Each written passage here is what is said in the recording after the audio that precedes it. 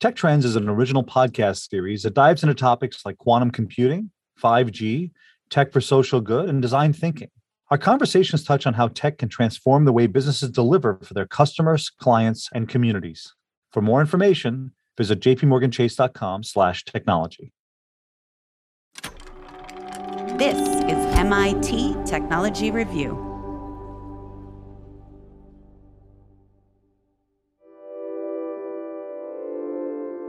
Hi there, it's Jennifer Strong, and I have something a little bit different this week. We're in the middle of making another mini-series, and this time, I'm looking at how farming operations are using AI to more precisely grow food with help from machine vision, satellites, and incredible quantities of data. So I've been spending a lot of time talking to farmers and agricultural tech workers who are building and experimenting with these tools. And in the weeks ahead, we're going to introduce you to some of them, including folks working in Ukraine, trying to optimize crops and minimize food shortages while being in the middle of a war zone. Something really interesting from this reporting, food producers who adopt this tech appear to be using much less water and way fewer chemicals. These advances make it possible to only spray when it's needed. So to kick things off, here's a tour of a vineyard in California's Central Valley. And as always, we'd love to hear what you think. Please drop a note to podcasts@technologyreview.com, or you can find me on Twitter @StrongReporter.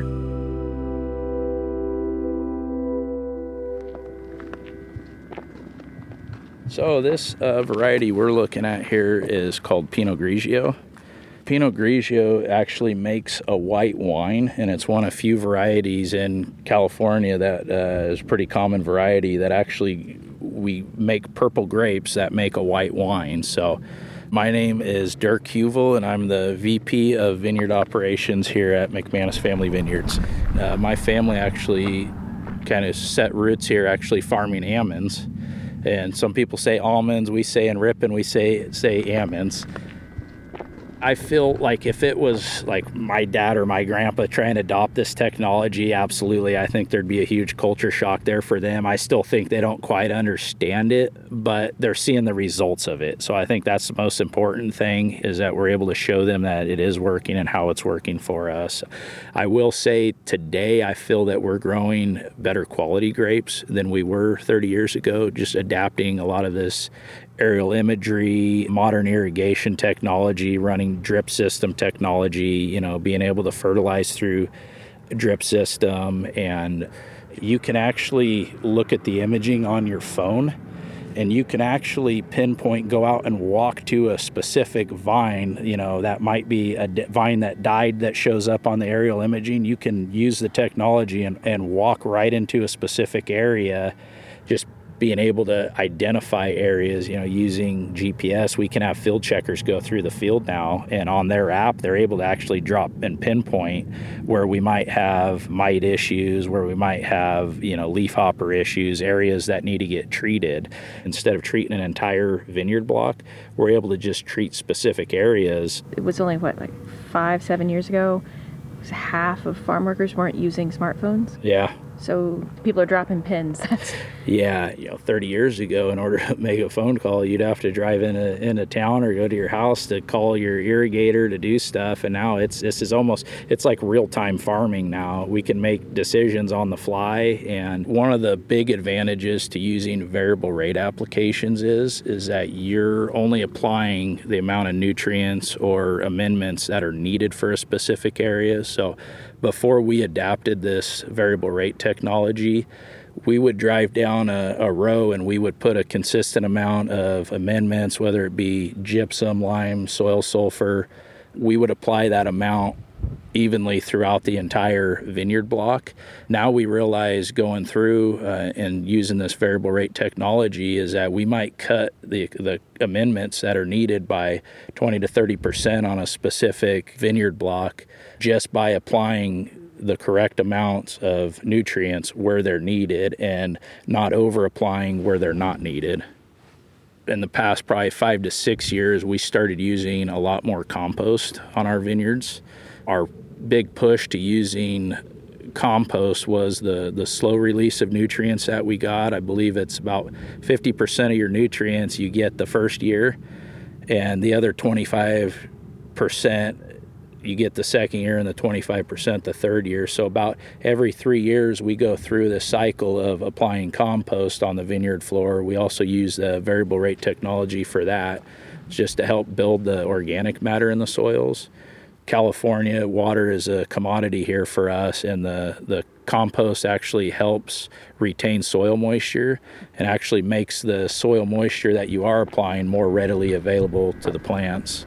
That these things could work together. Yeah, it's kind of cool. And that's, when we first started using series imaging, it was kind of a tool that was there for you to identify water stress in vines. And I kind of took that mapping and said, hey, there's a lot of correlations here between our water stress and what our soil type is. And you start changing soil types, you're going to change the way that the plants actually uptake nutrients and water. Heavier soils, they need to pull a lot harder to get those nutrients and the water up into the vine, compared to like a sandier soil, which makes it a little bit more available to the plant. Using some of that soil mapping technology and the aerial imaging, the vine stress imaging that we use. One of the things we've noticed, sometimes you can see things that are happening in the vineyard before you can actually physically see it with your naked eye up in person. So we saw water stress in the vineyards through the aerial imagery, and walked out into the field. You couldn't see it, but about a week to 2 weeks later, it was visibly noticeable in person. So I guess what these tools, this technology did for modern agriculture was just made it economically feasible for a grower to go through and do this kind of work. Before, a grower would have to go out and pull 5 or 6 samples per acre. Just wouldn't be possible doing it that way. It would cost you more to do that than what you would actually make on the crop that year. So by spending anywhere from $10 to $15 an acre to create a prescriptive map throughout the field, and it's something that you might even identify things like inefficiencies within your irrigation system that you didn't know were there. You might take this aerial imagery and realize that you don't have any nutritional issues at all. It's an irrigation uniformity issue. We leave the fields and head over to the bottling plant.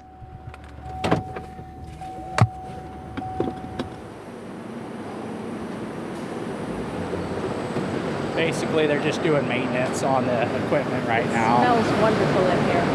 That smells like wine, yes.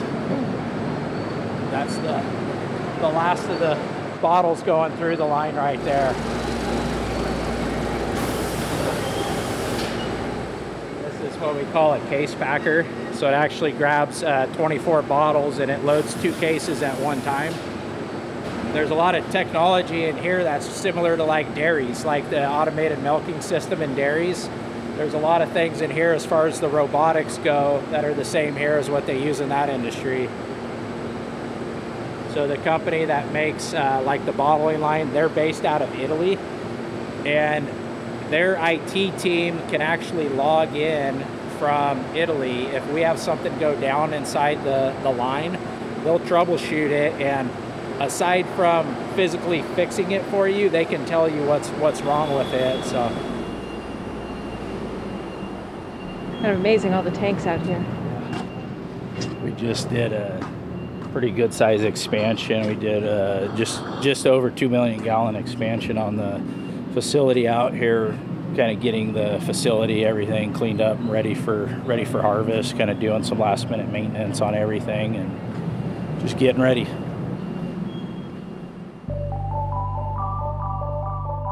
You can find links to our reporting in the show notes, and you can support our journalism by going to techreview.com/subscribe. We'll be back right after this.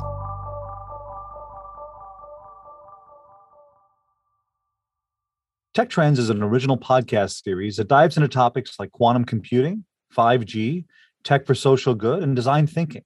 Our conversations touch on how tech can transform the way businesses deliver for their customers, clients, and communities. For more information, visit jpmorganchase.com/technology.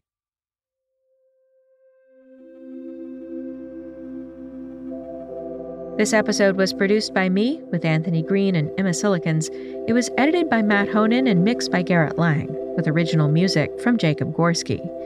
If you have an idea for a story or something you'd like to hear, please drop a note to podcasts@technologyreview.com.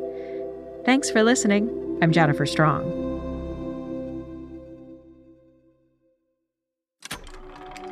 This is MIT Technology Review.